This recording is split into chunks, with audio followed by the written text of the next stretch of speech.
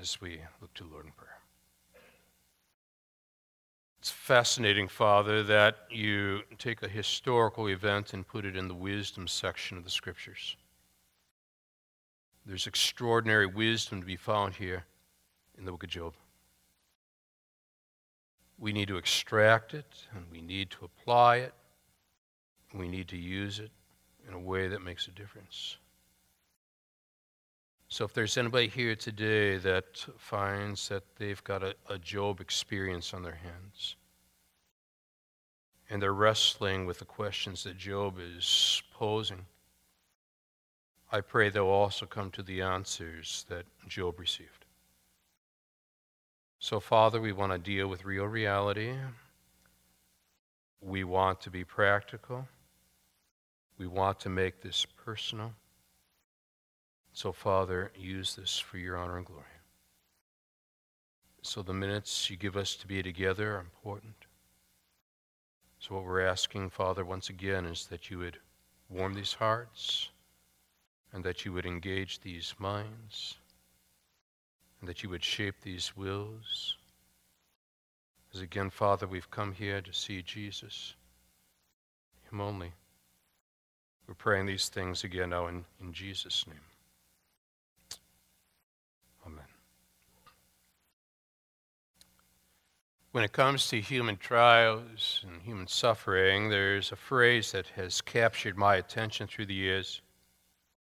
Quote, "It has well been said that the mind of humanity is not a debating hall.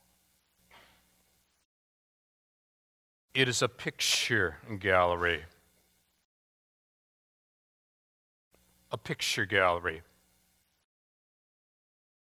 I'm standing in her hospital room, and she's in severe pain. What strikes me is that while she has limited capacity to reason things through, she depends upon the medical personnel for that. Her eyes continuously shift to pictures that are on a stand in that room. Pictures of family members and pictures drawn by children. Pictures. What stands out to me is that so often what God will do for us is not necessarily provide us an explanation of suffering, but will offer us picturesque language pertaining to suffering. And the book of Job is filled with word pictures. For example, in chapter 7, Job compares himself to a hired hand waiting eagerly for his wages. Quote, "My days are swifter than a weaver's shuttle," another word picture. In verse 7, he would say his life is but a breath, but then shifts to still another word picture when he goes on to say it's like a cloud that vanishes and is gone. In chapter 9, Job sees his days as swifter than a runner, word picture. Shifts again and says they skim past like boats of papyrus, like eagles swooping down on their prey, one word picture after another. And adds man's life is like a wilting flower and like a fleeting shadow in chapter 14 and verse 2. As I think about that woman who is gripped with pain and she's in the trial of her life and she is wrestling with the big issues, but lacks at that point because the energy that is required to reason instead is being invested in enduring the pain. And so she shifts from the verbal and the conceptual to the picturesque, the visual pictures. What I want to do with you as we are continuing to explore this idea of the but God aspects of life is to draw out two significant pictures that I locate in chapter 23 that I think are going to equip us to better handle the trials of life that come our way, better equip us to address the questions of life we pose in the midst of our trials, so that what we're able to do is to be able to say, well, I'm not called to isolate my life from trials, but biblically I can insulate my life through trials. So with that in mind, what I want to do is to draw up two significant pictures that are found here in chapter 23. And the first comes out of verses 1 down through verse 7. We're going to put it like this, that when you and I, when we're facing what I'll call intense trials, I want you to first of all consider the presence of God and the picture of the courtroom. The presence of God and the picture of the courtroom. Because the courtroom deals with the idea of where trials are held, and throughout the Bible, what you and I will find repeatedly is the idea of trials. I'm going to develop this because Job has got the courtroom in mind.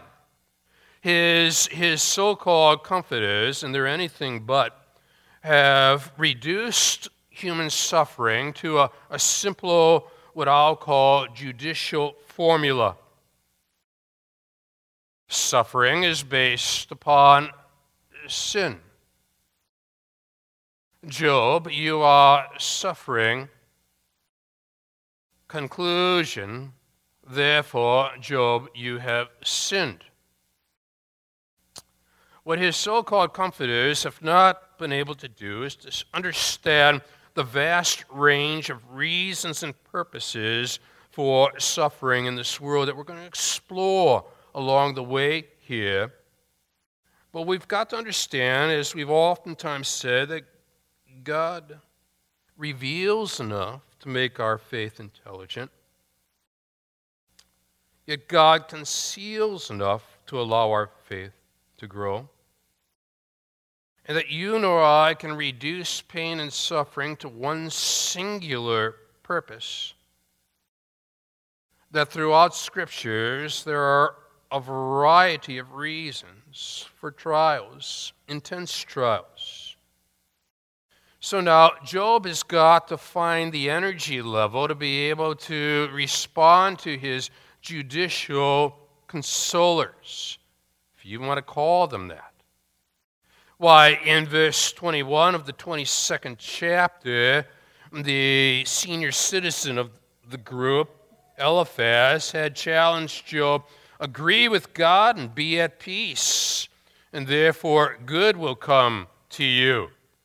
In other words, he takes the judicial argument, flips it, and then says, okay, get right with God, and instead of suffering, you'll experience blessings. And yet you and I have both seen, haven't we, many times where people have been martyred for their faith. They have gone through intense trials because they have lived for God. Clearly, Eliphaz's formula doesn't work. The one-size-fits-all has got to be reevaluated. So now, Job is going to have to find the energy level to be able to address this issue. He's going to have to understand that understanding why you've been hurt is less important than trusting the one who will help you to heal. And so he's got a today moment on his hands. Maybe you do as well. He can't even bear to think about tomorrow. He's still working through the energy level of today. And his output is exceeding his input, and his so-called consolers have not provided any sense of balance. So he responds today also, which means there have been some prior days like this. My complaint is bitter. My hand is heavy on account of my groaning. The gravitational effect upon the physical aspects of his body. You ever been there? Where you don't have enough energy level to lift your hand. And that's how intense the trial is here in his experience. And so what does he do? He gives that sense of the all here, and then he offers this sense of wishfulness. Oh, that I knew where I might find him,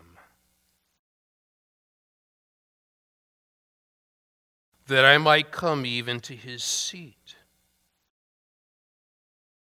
He's looking for God. The question is he looking for God in the right places, or is he looking for God in the wrong places?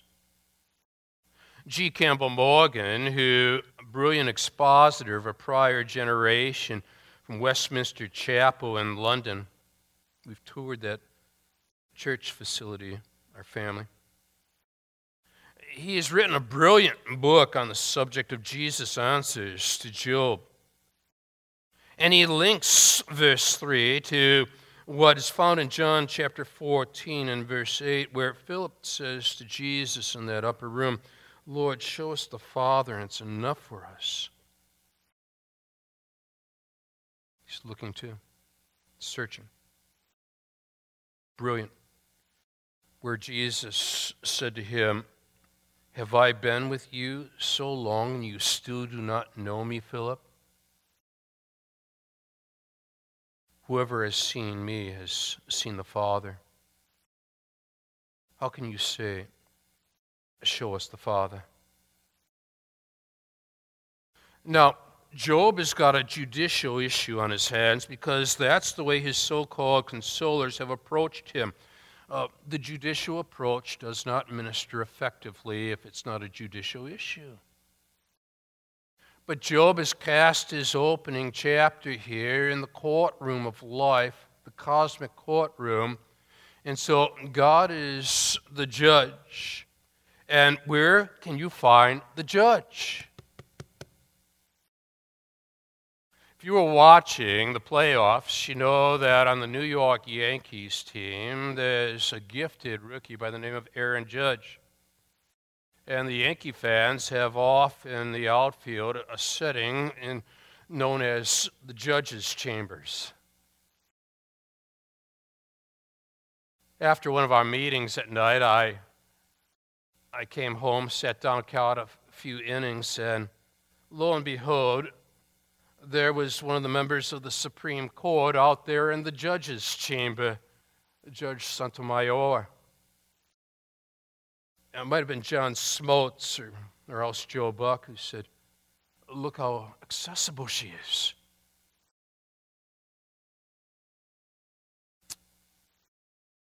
Job is looking for an accessible judge at this point. Oh, that I knew where I might find him. That I might come even to his seat.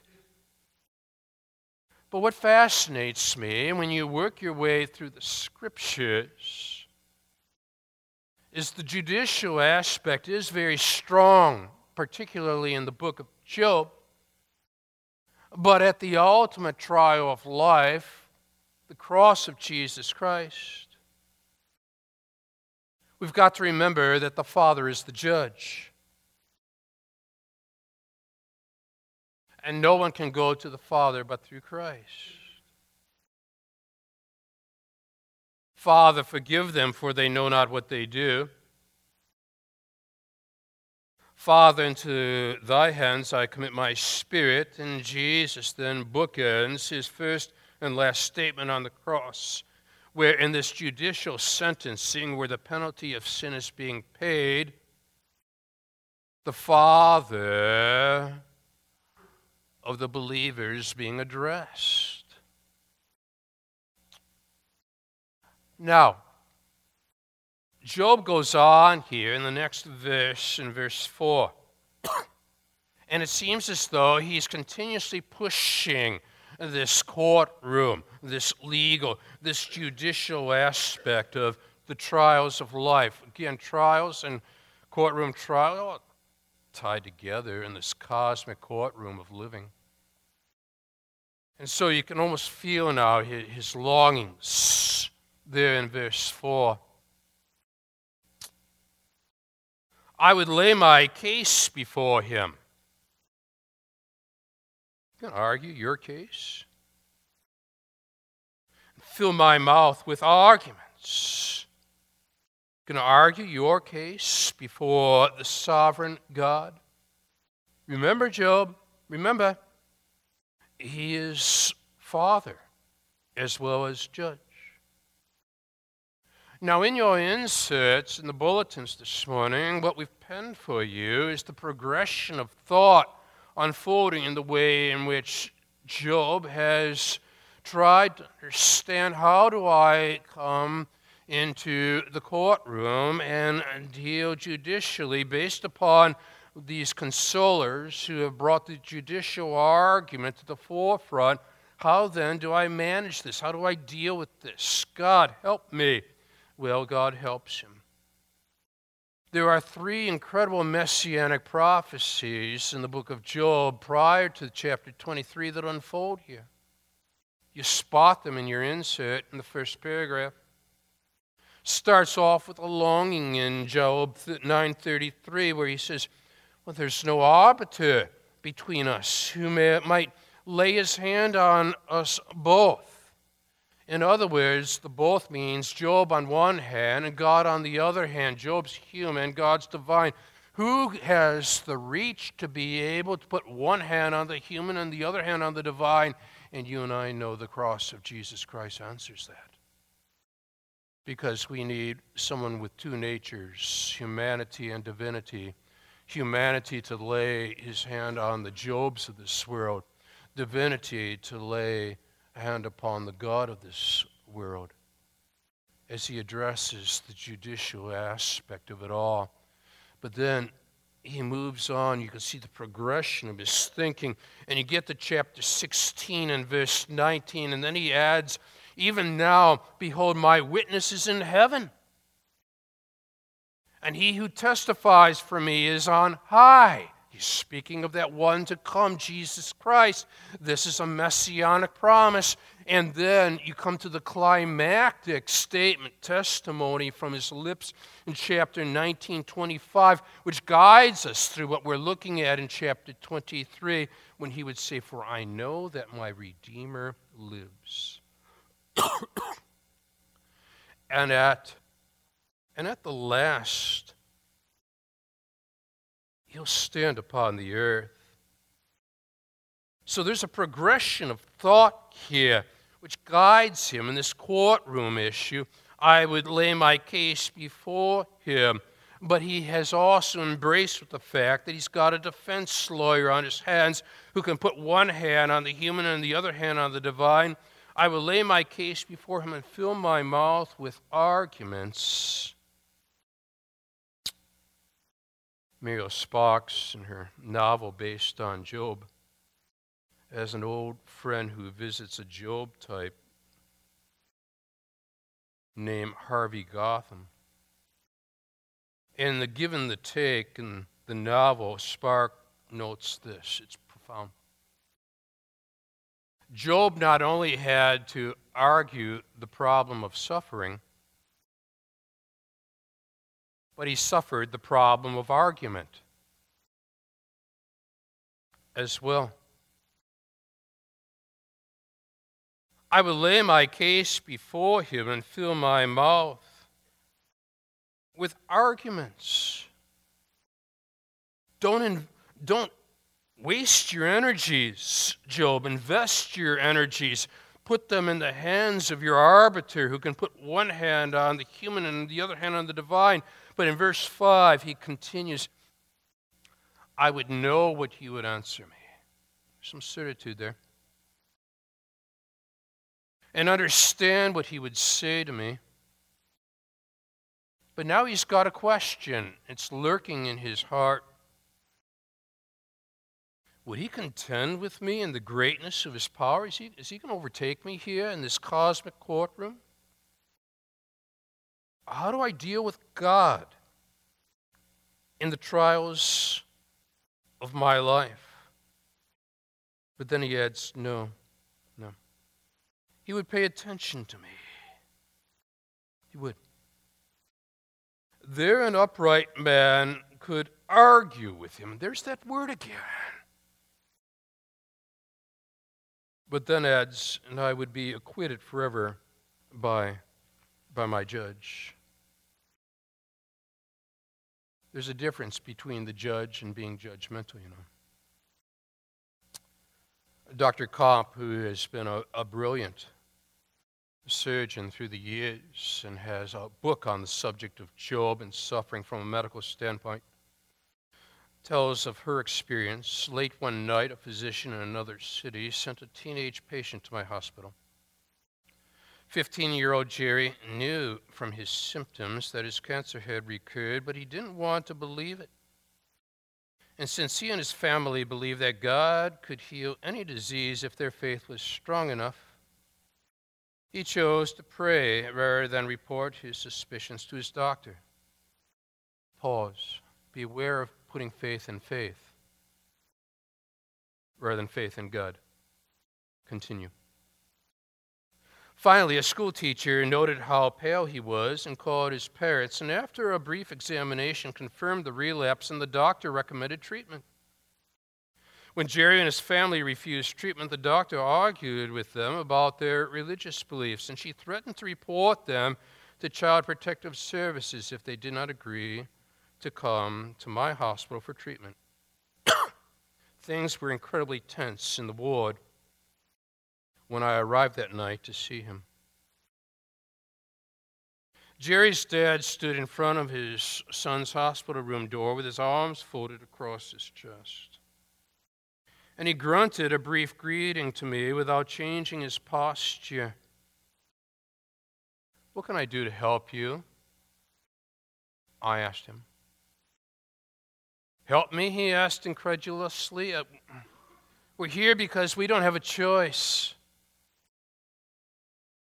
I guided him down the hallway to a friendly visiting room. "Of course you have a choice," I told him. "I'm not going to order any treatment you and Jerry don't want." Well, I had no intention to ask a court to approve chemotherapy against the young man's will. "If you think treatment will help, we will make a plan together." That's brilliant.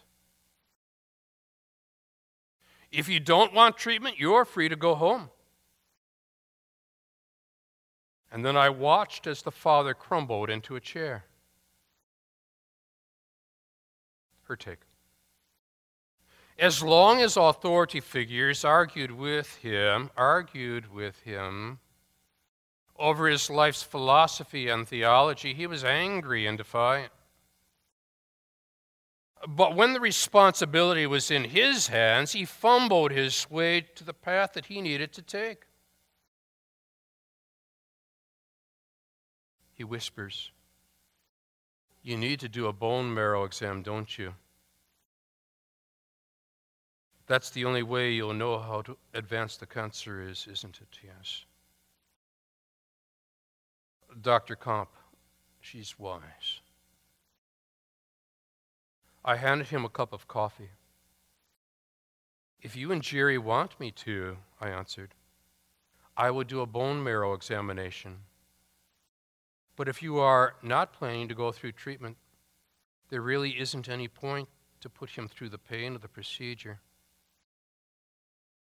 Well, Dad invited me to go with him to talk to his son. And then she said, "If I pray over Jerry during the bone marrow, he doesn't feel the pain. Is that all right with you?" Well, a half hour later, we had a mutually acceptable treatment plan. During the months that followed, Jerry's dad sat in his room with a Bible open to one of two verses. One, I will not give my glory to another, Isaiah 48:11. The other, you may ask for anything in my name, and I will do it, John 14:14. I never persuaded that dad that medical care in the name of Christ glorifies God. Nor did he agree with me that because other Christians with great faith had died of cancer, that was a possibility for his son within the will of God. Neither did I even try to persuade him. But then she adds, with time he came to understand that his argument, there it is again, that his argument was not with me or the medical establishment. Like Job, his argument was with God.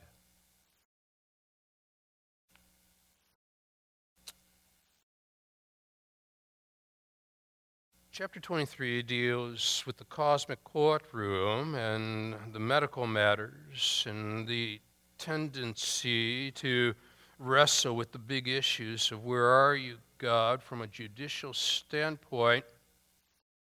I would lay my case before him and fill my mouth with arguments, he said in verse 4. But then reasoning through, he gets to verse 7 there, an upright man could argue with him, and I would be acquitted forever by my judge. Now, what you want to do at this point is to sit down with Job and talk a little bit. Maybe remind him of what C.S. Lewis wrote. God whispers to us in our pleasures, speaks in our conscience, but shouts in our pains. It is his megaphone to rouse a deaf world. Sometimes the consolers of the wounded in life trials, they themselves are deaf. And what they need is to expand their understanding as to the reasons why we hurt. Yes, there is the judicial argument that Eliphaz, Bildad, Zophar bring, but there are other reasons as well in the Scriptures for suffering. Not only the judicial argument, there's also, second of all, the educational argument. God disciplines the believer the way a father disciplines a child. It's educational. Then there's the empathetic argument. You see it in 2 Corinthians, opening chapters, where we hurt, we suffer so that we might be able to minister effectively to others. Not a reservoir, but a channel of grace into the soul of the hurting. The empathy reason. Fourthly, there is what we might call the glorifying reason. You meant it for harm, but God meant it for good, Joseph would say to his brothers when they had betrayed him and sold him into slavery, but now they see the outcome of it all, and Joseph gives God the glory. But fifthly, and I think it relates well to Job, there's what I will call the evidential or the testimonial reason, where Satan, in the opening chapters, thinks that Job is on the take, and if only God removes the blessings that God is giving Job, then Job will renounce God. And there's a lot of people on the face of the earth that think that believers are on the take. But then the question is, what do they do when a believer stands strong in the midst of the trials of life and brings glory and honor to God? And we are better able to understand that God's purposes are often hidden from us, that he owes us no explanations, but we owe him our faith and our hope and our love. And that we ponder the Eliphaz, Bildad, and Zophar counselors of this world and remind them, beware of beware of theologies, cut and dry, reduced theologies that involve cause and effect formulas, because as Isaiah put it, my thoughts are not your thoughts, neither are your ways my ways, saith the Lord, in Isaiah chapter 55, verse 8. For you see, what's more important than an explanation from God about your trials is a relationship with God through your trials, which is what Jesus did on that cross, where he would begin and end with the "my Father" statements. Relational. Are you maintaining the relational in the midst of the trials of your Job experiences? Now, we've said that Job uses word pictures, doesn't he? And throughout life, you and I are going to find that people use word pictures to try to describe what they're experiencing. Somebody will say, well, life's a battle. Well, they're using a word picture. Or perhaps they're using the idea of a sink or swim approach to life. Well, that's the idea, of course, of the voyage. What God is doing at this point here is that he is offering us not one, but a second word picture, because now, beginning in verse 8, and as you and I continue our way down through verse 17, there's a second picture that emerges. Then number 2, when facing intense trials, consider the purposes of God. And notice the plural, the purposes of God. Not one size fits all. The purposes of God and the picture of the furnace. He shifts metaphors. What Job is now going to do is to offer us distilled emotion that takes into account pictures to better describe what it is that he's experiencing. As that woman in the hospital room finds that she can't fully reason this thing through, she'll leave that to the medical personnel, but the visual has seized her attention, and she's looking at the cards that have been posted on the bulletin board and the pictures of family members. Pictures. And now Job is going to offer you another picture. He shifts from the legal courtroom picture to the physical furnace room picture. But he leads in verse 8, behold, I go forward. He's not there. Backward, but I do not perceive him. On the left hand, when he's working, I do not behold him. He turns to the right hand, but I do not see him. Where are you, God? Where are you, God? But then Jesus reveals God to Philip in that upper room, who's wondering, how do I find the Father? And Jesus tells him to look at him. And then on that cross, we are reminded, when it comes to Jesus, that love and suffering, as we've oftentimes said, are two sides of the same coin. And here comes the perspective. It's the but God moment. It's the verse 10 reality statement. Do you see it? Right after he feels as though he's exhausted his search for where are you, God, you almost feel him taking a deep breath here. And then adds, but he knows the way that I take. even though I don't know the way. He knows the way that I take. And so he is now beginning to bring perspective in the midst of it all. Now, if you're seeking the will of God in the midst of your trials, ask if there's any place where you're fighting the will of God even prior to your trials. He's worked that through.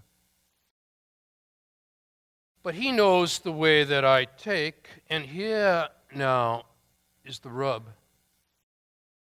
When he has tried me, I shall come out as gold. That captures my attention. That's the idea of the furnace and the results of the furnace. One writer tells us, who knows a lot about this subject, that the melting point of gold is 1,063 degrees Celsius. Some types of smelting furnaces are made of clay with two small openings at the bottom, one for blowing and fanning the flame, the other for letting out the molten lead at the end of the process. And the pure metal is retrieved by breaking the clay. And human beings can design instruments to test the purity of gold. But we add, the one who tests the heart. The one who tests the heart. That's the Lord. And so now what we've got is the picture of the furnace and the refiner of the gold. And so now you're in the furnace, Job. How are you going to manage this? There's a process involved. So I looked up a bit of the refinement of gold. First of all, the refiner breaks up the natural ore. And then what comes to mind is not my word like fire, declares the Lord, and like a hammer that breaks a rock in pieces. In stage 2, the refiner places unrefined silver, gold into a crucible. Proverbs 17:3 says, the crucible for silver and the furnace for gold, but the Lord tests the heart. Thirdly, the refiner places the crucible in the heated furnace to remove the dross. And the Bible in Proverbs 25:4 says, remove the dross and produce a vessel. Stage 4, the refiner raises the temperature to higher degrees. And the psalmist says in 12:6, and the words of the Lord are flawless. You're purified in a crucible. The gold refined 7 times. Stage 5, the refiner continues to remove the impurities. And here now, Job in 23, verse 10, but he knows the way that I take. When he has tried me, I shall come out as gold. The trying is the removal of what doesn't belong until you get to that final stage, stage 6, where God says in Isaiah 48:10, see, I have refined you. I've tested you in the furnace of affliction. Johnny Erickson Tata said one day, your banged, bruised body won't matter a whole lot, but right now it screams for your undivided attention. And in a women's Bible study, they were studying the idea of God as the refiner and trying to understand this whole issue of the role of the refiner. So one of them went to talk to a refiner, thinking about how God is involved in the hot spot of our lives. Pondering the verse, he sits as a refiner in Malachi. And she asked, in this case, a silversmith rather than a goldsmith, if it was true that he had to sit there in front of the fire the entire time of refinement. And the man answered, yes. Not only did he have to sit there, but he had to keep his eyes on what was being refined the entire time it was in the fire. Silver, gold, left even for a moment too long in the flames, be destroyed. The woman was silent for a moment, and then she asked him, "But how do you know when it has been truly refined?" And he smiled at her, and then he answered, "Oh, that's easy. It's when I see my image in it." And God sees his image in his children. And he takes you through the refinement process so that you understand that the one-size-fits-all approach of reducing God's ways to overly simplistic formulas have got to be challenged by the sum total of the ways in which God addresses the issues of refinement in the texts of the Scriptures. So you explore that, and you ponder that, and you think about what God is saying here, and you remind yourself of Proverbs 17:3, "The crucible is for silver, the furnace is for gold, and the Lord tests the hearts." And Job says, "But God," in essence. But he knows the way. I don't get it, but he knows the way that I take. And when he has tried me, I shall, not might, I shall come out as gold, refiner's fire. Are you in it? For some, it's the courtroom. For others, it's the furnace. But we'll end with 11 and 12. Regain your footing, okay? My foot has held fast to his steps. I've kept his way, have not turned aside. I have not departed from the commandment of his lips. I've treasured the words of his mouth more than my portion of food. As you ponder a woman who's gazing at pictures, but you gaze into God's word and see the picture, the big picture, and you ponder the cross where Jesus died in your place for your sins. Let's stand together.